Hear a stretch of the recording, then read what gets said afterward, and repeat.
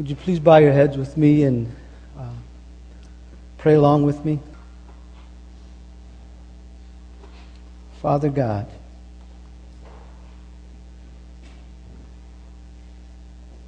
may you be glorified today.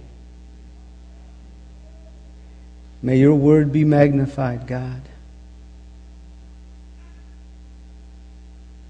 I confess, God, I've never been less nervous and never been so overwhelmed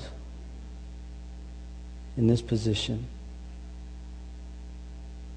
I thank you. And I pray for grace, God. I pray, Lord God, that you would open up the Scriptures to us, God.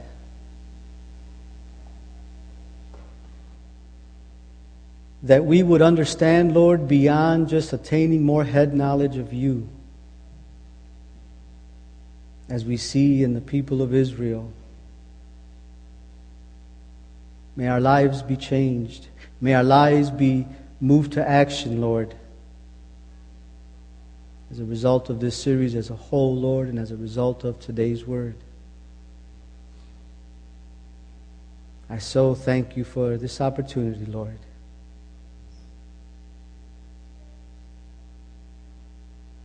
And thank you. In Jesus' name, amen. Would you turn with me in your Bibles? Just want to read through the passage one more time.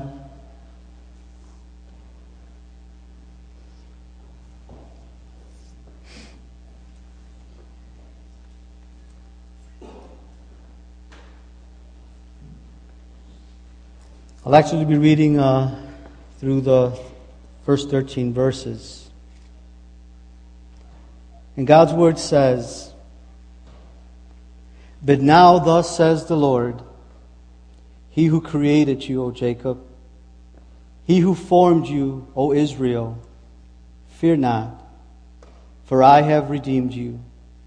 I have called you by name, you are mine. When you pass through the waters, I will be with you, and through the rivers, they shall not overwhelm you. When you walk through the fire, you shall not be burned, and the flame shall not consume you. For I am the Lord your God, the Holy One of Israel, your Savior. I give Egypt as your ransom, Cush and Seba in exchange for you, because you are precious in my eyes and honored, and I love you. I give men in return for you, people in exchange for your life. Fear not, for I am with you. I will bring your offspring from the east. From the west I will gather you. I will say to the north, give up, and to the north, do not withhold. Bring my sons from afar, and my daughters from the ends of the earth. Everyone who is called by my name, whom I created for my glory, whom I formed and made. Bring out the people who are blind and have eyes, who are deaf yet have ears. All the nations gather together, and the people assemble. Who among can declare this and show us the former things?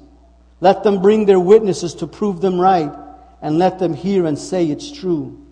You are my witnesses, declares the Lord, and my servant whom I have chosen, that you may know and believe and understand that I am He. Before me no God was formed, nor shall there be any after me. I am the Lord, and beside me there is no Savior. I declared and saved and proclaimed, when there was no strange God among you. You are my witnesses, declares the Lord, and I am God. And henceforth I am He. There is none who can deliver from my hand. I work, and who could turn it back?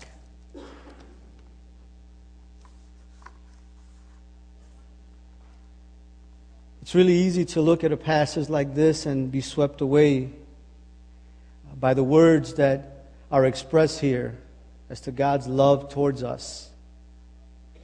and rightfully so. God means what He says. But it's also easy to miss the point in a passage like this. And we need to learn to read the Bible for what God is saying and not selectively choosing what we want to hear at any given time or situation in your life. And today's passage will discover that in the midst of all this loving and poetic and comforting language that Isaiah writes down here, God is revealing Himself as our Creator and making very clear what is our purpose. We were created to be witnesses of His glory.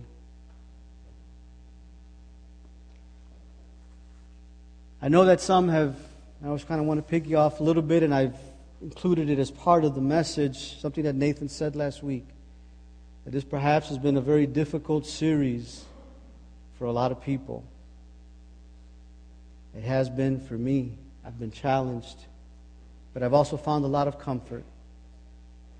And I want to challenge you to listen to what God has to say, and that you would hear and that you would heed to His voice as He speaks this morning.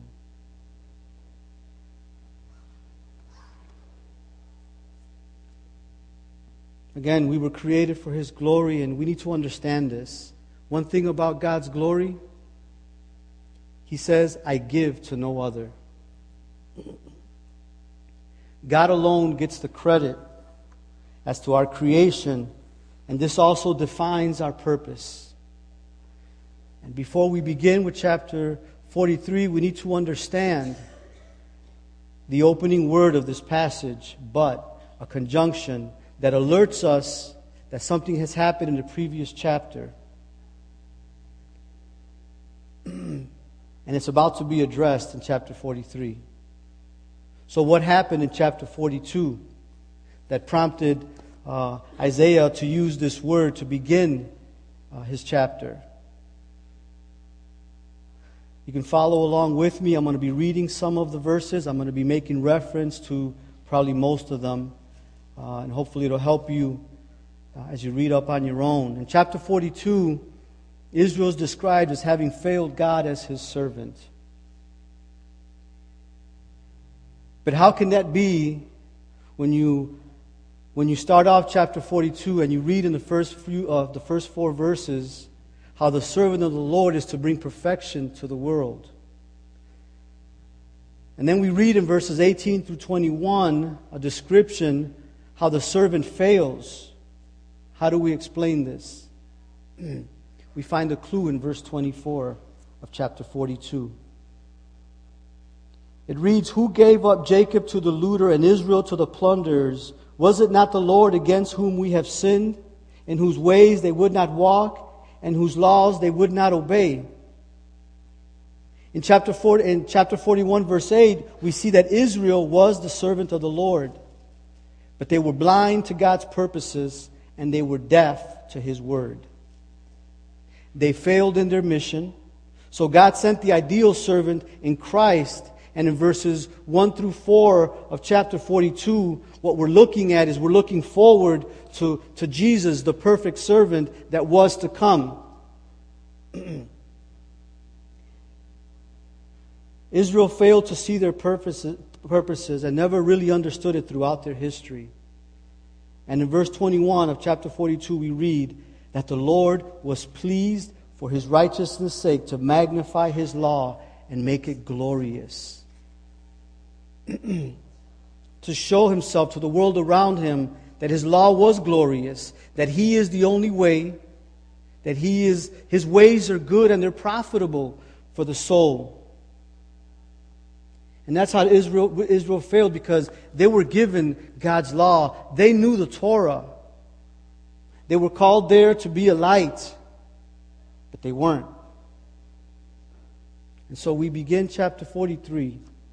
God is about to address His blind and deaf servant. He begins by reminding them of their origin and their identity. Let's read the opening verse, verse 1. But now thus says the Lord, He who created you, O Jacob, he who formed you, O Israel, fear not, for I have redeemed you. I have called you by name, and you are mine.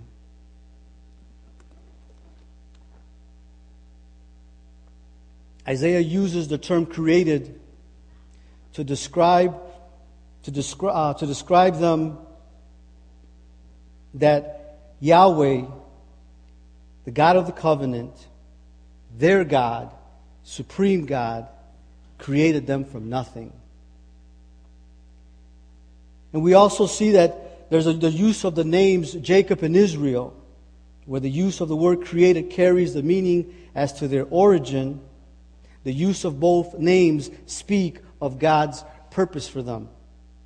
Jacob was the deceiver who had to become Israel. And this order in the use of these names expresses the true identity of God's people. Israel is the heir of the promise. We also see in the use of the word, words redeemed, called you by name, and you are mine. That's Israel's complete identity was in the Lord. And we see that in the second part of verse 1. Fear not, for I have redeemed you. I have called you by name. You are mine. This is Israel's complete identity in God. In this opening verse, we see God as Israel's creator. We see God as Israel's rightful possessor. It was after they had left Egypt and were in Mount Sinai that God spoke to Israel through Moses in chapter 19 of Exodus, verses 5 and 6, where it says, Now therefore, if you will indeed obey my voice and keep my covenant, you shall be my treasured possession among all the peoples. For all the earth is mine, and you shall be to me a kingdom of priests and a holy nation. This opening verse so speaks as to why Israel ought to fear not. They were created by God. They were redeemed by Him. They were named by Him and declared to be His possession. But it also explains the need for what was coming in verse 2, what's being described there.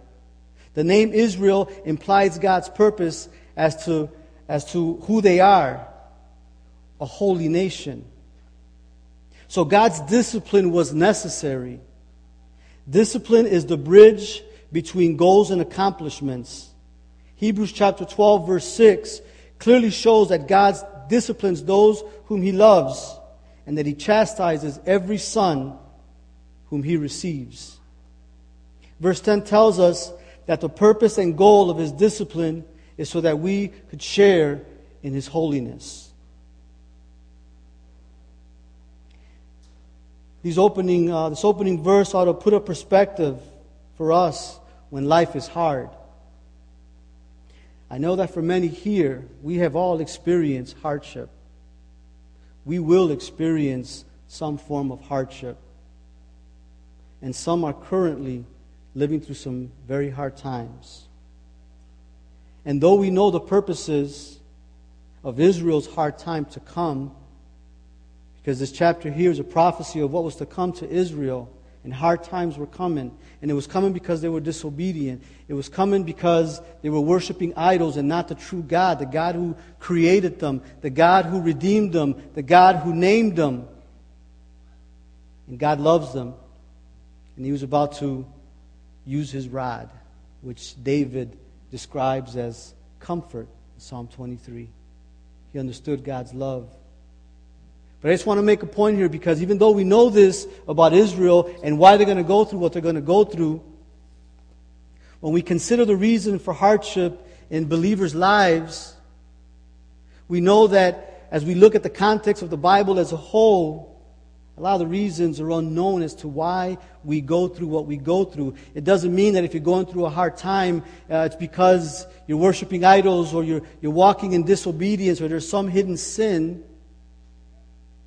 Sometimes we do go through hard times as a direct result of our obedience or disobedience because of something that we've done. But sometimes we just don't know. And I want to just offer you Job. By God's declaration, Job was a just man. But the poor guy didn't know what hit him. He suffered some very tragic events in his life. He lost all his riches. He lost all his children. We have the benefit of knowing what was going on behind the scenes because we have the Bible. We have the full story. But one thing that's amazing about Job is that in good times and in bad times, he blessed the Lord. He recognized that the Lord gave and the Lord took. And he blessed the Lord. Regardless of what your personal hardship is, one thing for sure that's going to be true for all of us is that it will reveal what's in your heart. And God wants to, when He allows us to go through the fires, is to cause the dross to rise up so that He could scrape it off. To bring out the impurities that are in us. Because even Job, a just man, at the end of the book of Job, we see that Job repents because he had a wider view of who God is. Repentance isn't always about because you did something wrong. It's that we grow in our perspective of who God is. And we realize that what we know now, we only know in part. And as we go through life with this wonderful book open and on our knees, God is going to reveal of Himself more and more. And sometimes He does that through trials in life. Whatever the case, trust God. And if, as you're going through it, and it reveals something that's not right, submit to the discipline of the Lord and allow Him to purge you of these idols. Take great comfort in knowing that you, Christian, have been created by God. You have been formed by Him. You have been redeemed by Him. You have been called by name. You are His. He has a vested interest in you. And because we are His creation, His possession, and He has defined our purpose, we are under God's complete oversight and protection even when we are under the fire, whether you know why or not. Remember what He says in verse 2. If you want to glance at your Bible, I'm just going to highlight some things here.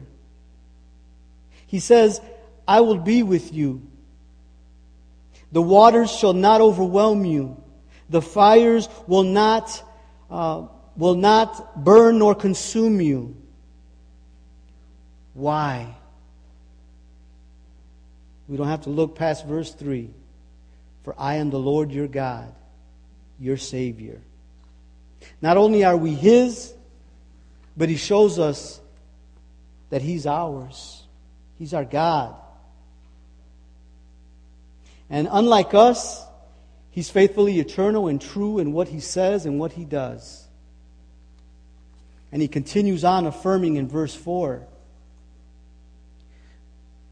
by saying, because you're precious in my eyes and honored, and I love you. In verse 5, He says again, fear not, for I am with you.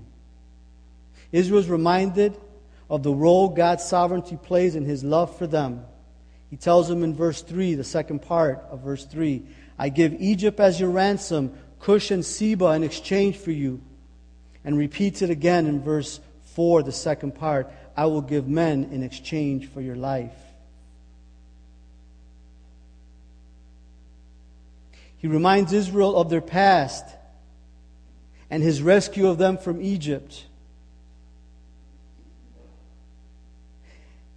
God will hand Babylon over to Cyrus to release Israel from exile. And you can follow up on your own by reading Isaiah chapter 44, verse 28, Isaiah 45, verse 1, Jeremiah 25, verses 11 through 14. in the opening of the chapter of Ezra. God is sovereign in Israel's affliction, and He is sovereign in our affliction. How great is our God? Isaiah 40, verse 15, sheds a little light.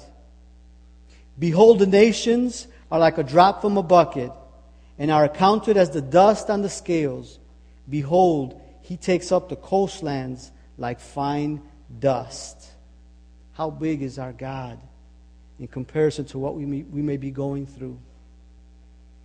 And I don't offer this pretending that it's like a pill. You take it, you pop it, everything's going to be good.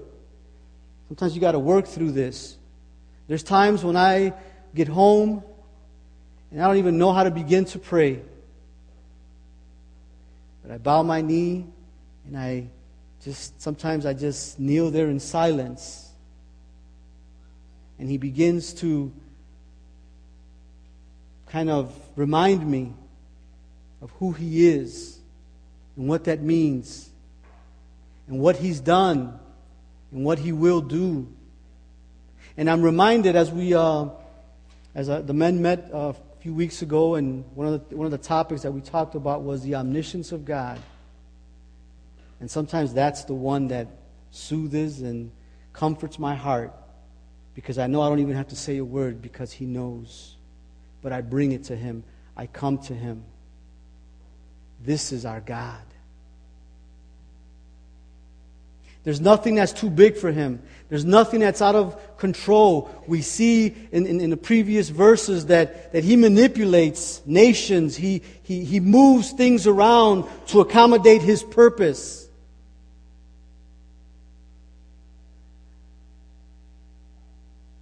I have not gone through a passage like I've gone through this one and been so moved. And just being reminded of how great our God is, and how easily we forget, and how easily we turn to things that cannot do what God has done and wants to do in us. I know I'm guilty of that. What a loving God we have. What a patient God we have.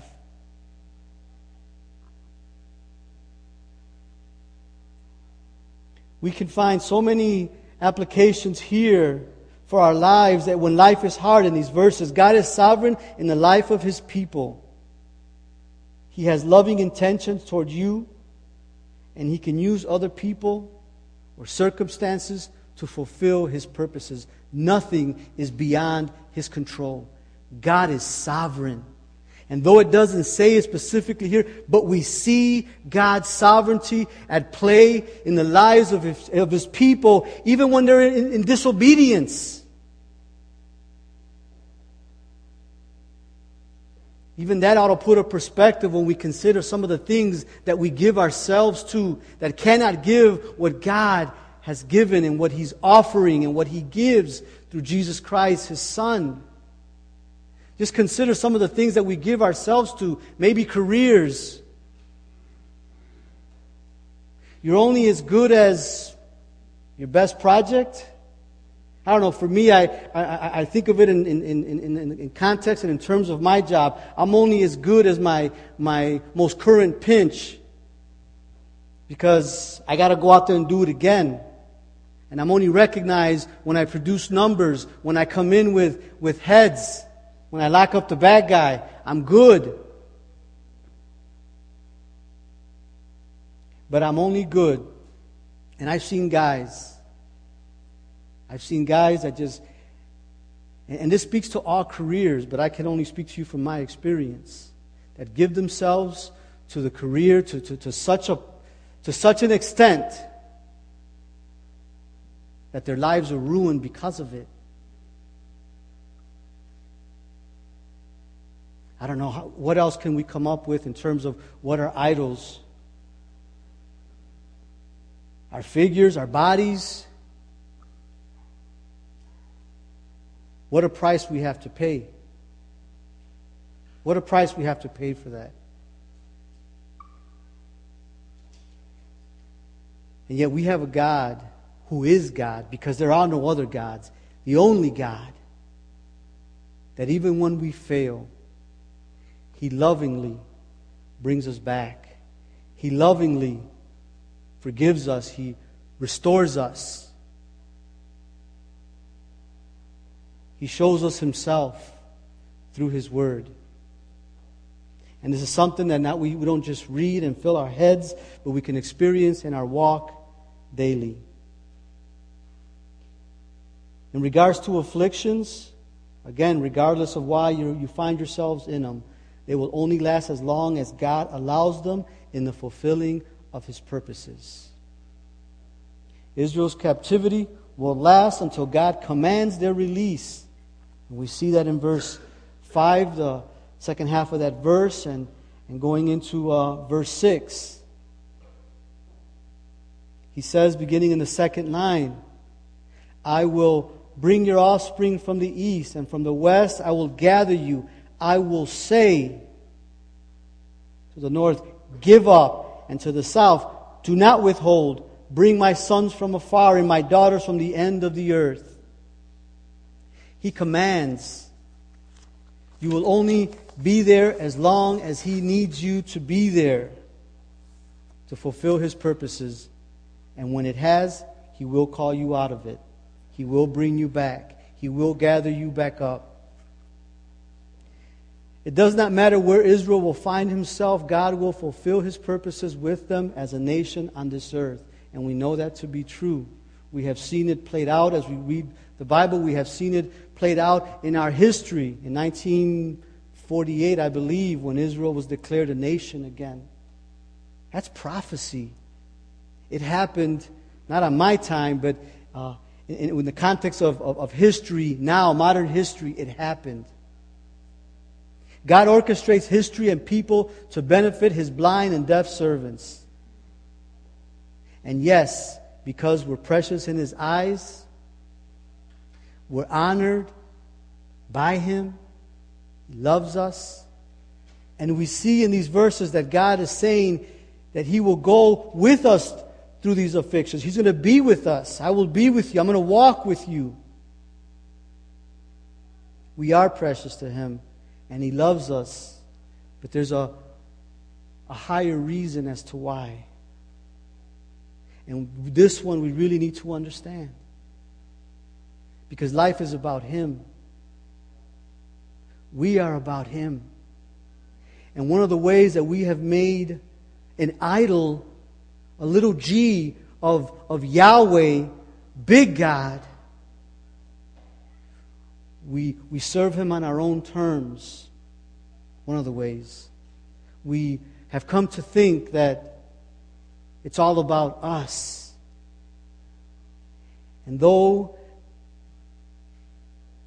to a degree we are an object of God's love and His purposes, but God's main purpose is Himself.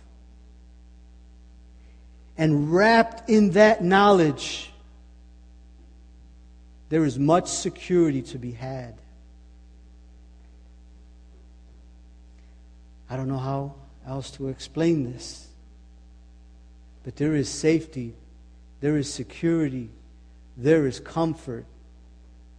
One of the things that I walked away with when I considered God's glory, the things that He claims, the things that He states, who else can do these things?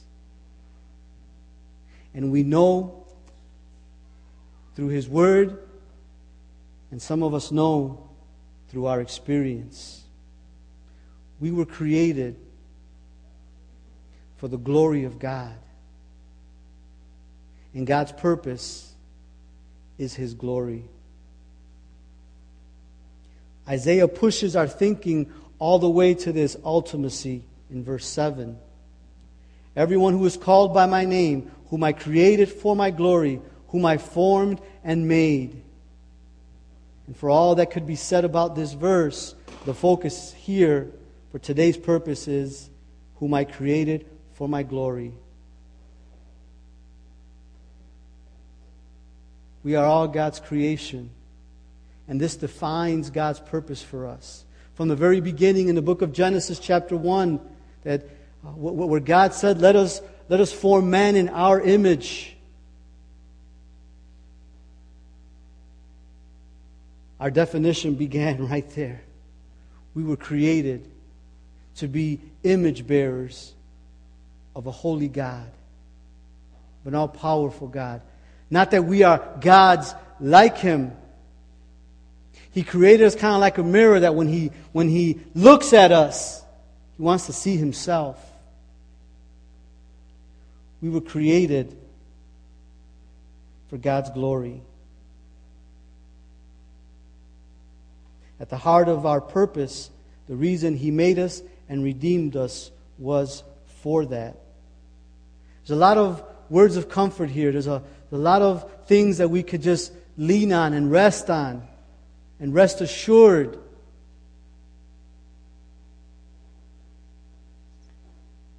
And though the tone changes in this passage, the thought is still the same. It's still about God. Because we have seen just wonderful descriptions of God's love for us. Tender language. I have redeemed you. I have called you by name. You are mine. And when you pass through the waters, I will be with you. And through the rivers, they shall not overwhelm you. When you walk through fire, you shall not be burned. The flame shall not consume you. What wonderful language. But even that is still about Him. Again, remember, God has a vested interest in us. And it's not to say that when we look at a passage that says you're mine, and just in my conversations with some of you men, as we've talked about this text, it just seems like the word redemption has lost its power in the church.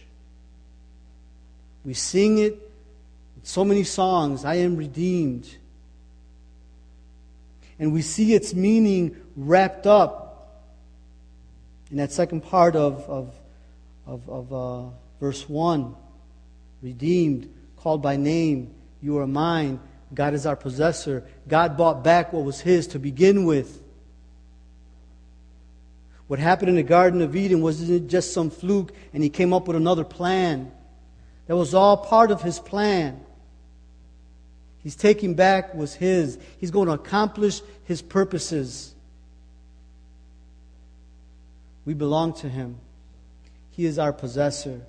That's a language, I think one of the descriptions that as I was sharing with one of the brothers is like a husband to a wife who promises to love, who promises to be faithful, who promises to care. This is what God is saying to us. This is what He's communicating here. This is what redemption means. It's a big word. Let's spend some more time thinking about this stuff. I say it when I'm with the men, and I've said it up here many, many a times. We need to set time aside to read through these things, to ponder through them, to think on them, meditate, to pray, asking God to reveal Himself. And He will, because that's His promise. Again, the atmosphere changes. It goes from one of comfort and blessed assurance to one of a challenge. And Israel and the nations are called into a courtroom. We see it in verse 8 and 9a. Bring out the people who are blind yet have eyes, who are deaf and yet have ears. All the nations gather together and the people assemble. And what we're seeing here, what's being examined in this proceeding, is the Lord's claim to the exclusiveness and sole deity. The Lord puts Himself on trial. He goes up to the stand, but yet He's the one asking the questions. He challenges them to prove Him wrong. Present your evidence, He asks. Who among them can declare this and show us the former things? Let them bring their witnesses to prove them right, and let them hear and say it's true. I just have to ask. I don't know who. God knows. How's it going with those idols that you've been worshiping, that you've given yourself to? Have they given what they've promised to give? And in essence, that's kind of one of the things that God is asking here. The former things are reference to the past prophecies. And in the immediate context of this chapter, we know that God promised to make Abraham into a great nation. We see that in Genesis 12. A nation through whom all the world will be blessed. And before, I just found this really interesting after I read it. Before the nation was even formed, Israel's captivity and freedom was predicted 2 chapters later. So before they even became a nation, God made some very specific predictions here, prophecies here. And they were fulfilled. So when He asked the question, who can say these former things?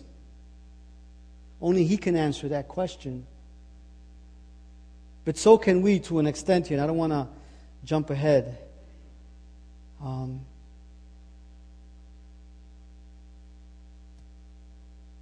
We can go on and on, but God makes His point.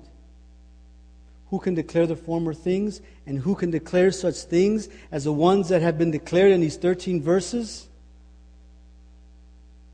No one. No one has an answer. No one has a response.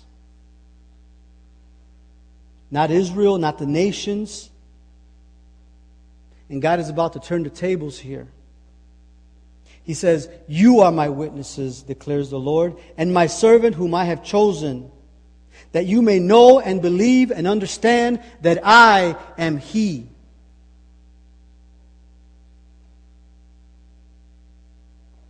What's been the point of this whole radical series? The reason behind radical abandonment, behind radical grace, behind radical focus, radical missions, and part 2, missions, a lifelong duty, right? The whole point of this radical series is God. The aim of the gospel is God. Yes, Jesus died on the cross for our sins, to forgive us of our sins. Yeah, that's a true statement. Because sin is what has separated us from God. Sin created a chasm that can only be filled by the cross of Jesus Christ. And it's on that cross that we get from one side to the other. He restores our lives because sin is destructive, ultimately leading to eternal death. But the Bible teaches us that Jesus died on the cross so that we would no longer live for ourselves, but live for Him who died and was raised. 2 Corinthians chapter 5, verse 15. We were saved to the praise of His glory. Ephesians chapter 1. Good news, the light has shone in our hearts to give the light of the knowledge of the glory of God in the face of Jesus Christ. We are His witnesses. The story of the blind and deaf servant is applicable today. In Hebrews chapter 1, it says that a long time ago, many times and in many ways, God spoke to our fathers by using types that point to Christ. Kings, priests, prophets, even Israel is a type. In these last days, He has spoken to us by His Son, the perfect servant that's talked about in Isaiah 42, verses 1 through 4, whom He appointed heir of all things, through whom He also created the world. And in the same way that God created Israel, He composed the body of Christ. And Christ is its head. In Colossians 2:19, Paul says of the body of Christ that God nourishes it and He knit it together and that it grows with the growth that comes from God. Just as Israel is heir to the promise of God through Abraham, Paul says in Ephesians chapter 3, this mystery is that the Gentiles are fellow heirs, members of the same body, and partakers of the promise. And finally in Galatians 3:29, and if you are Christ's, then you are Abraham's offspring, heirs according to the purpose. Israel could testify as a witness because they were given God's law. God's perfect law was given to them. Israel can testify because they experienced God's redemption. They experienced God's presence in their midst. They saw things. We too can testify because we have been given the complete Word. We have God's Word. We can testify of God's redemption. We have a story to tell based on a walk with Him. So we too can speak of our experience just like Israel did. We've read the stories. We have a story too. We were created to be His light. We were created to be His hands, to be His feet, to be His mouth. We are God's witnesses, Good News Bible Church. I don't know how many saw the debate with Ken Ham and Bill Nye. It's pretty awesome. One of the things that I was just kind of blown away by is just how Mr. Nye was just trying to separate science from the Bible, and you can't. You can only go so far in explaining matter and the things that we see, and it kind of comes to a halt somewhere in time, however they measure that. Because it truly began in the beginning, God said. And I was just so impressed by it, and I was like, man, if I can just... But after I thought about it, if I can... For me to speak like that, I'd have to start all the way back to kindergarten and go and do better in high school and finish college when I was supposed to and move on and maybe. And you know what? God has a purpose for Ken Ham. And thank God for Ken Ham. And thank God for the Nature Museum. God has placed him there. God has placed us where we are in our, such a variety of careers that are represented here and different walks of life. And in the end, the only thing that we might be able to say is like that blind man, I don't know, I just know that I was blind and now I see. And that's a testimony of what God has done in his life. We all have a story to tell, and that story is God. We were created for His purpose, to be witnesses of His glory that He has made known to us in His Word and in our lives.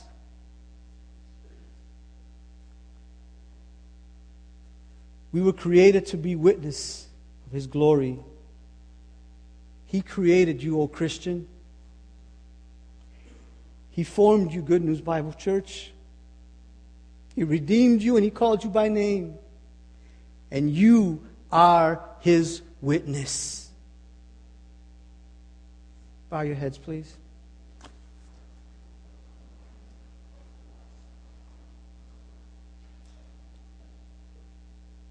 Father, thank you, Lord, for this almost indescribable grace that you have given to us. Father, I want to pray for the one that may be sitting here, still may be feeling a little uncomfortable, Lord. Help them, Lord, that they will yield to you, that they would come to you, Lord. Thank you, Lord, for your word. Thank you that your word is true. And I pray, Lord, that you would continue working this out in our hearts, Lord. And that, Lord, that we would be that radical church. Radical in the sense of it's normal to us, it's normal in your word, but it's radical to the world around us because it goes counter to what the world believes. Your message is true. Your message is real, Lord. Help us, God. Help us, God, to reach out to the lost world around us. Help us to understand, Lord, how even though everything is about you and you are the center of it all, Lord, there is safety in that. There is power in that. Help us to understand, Lord, in a way that only your Holy Spirit can help us. Thank you, Lord, for this time. And I pray for our church. In Jesus' name, amen.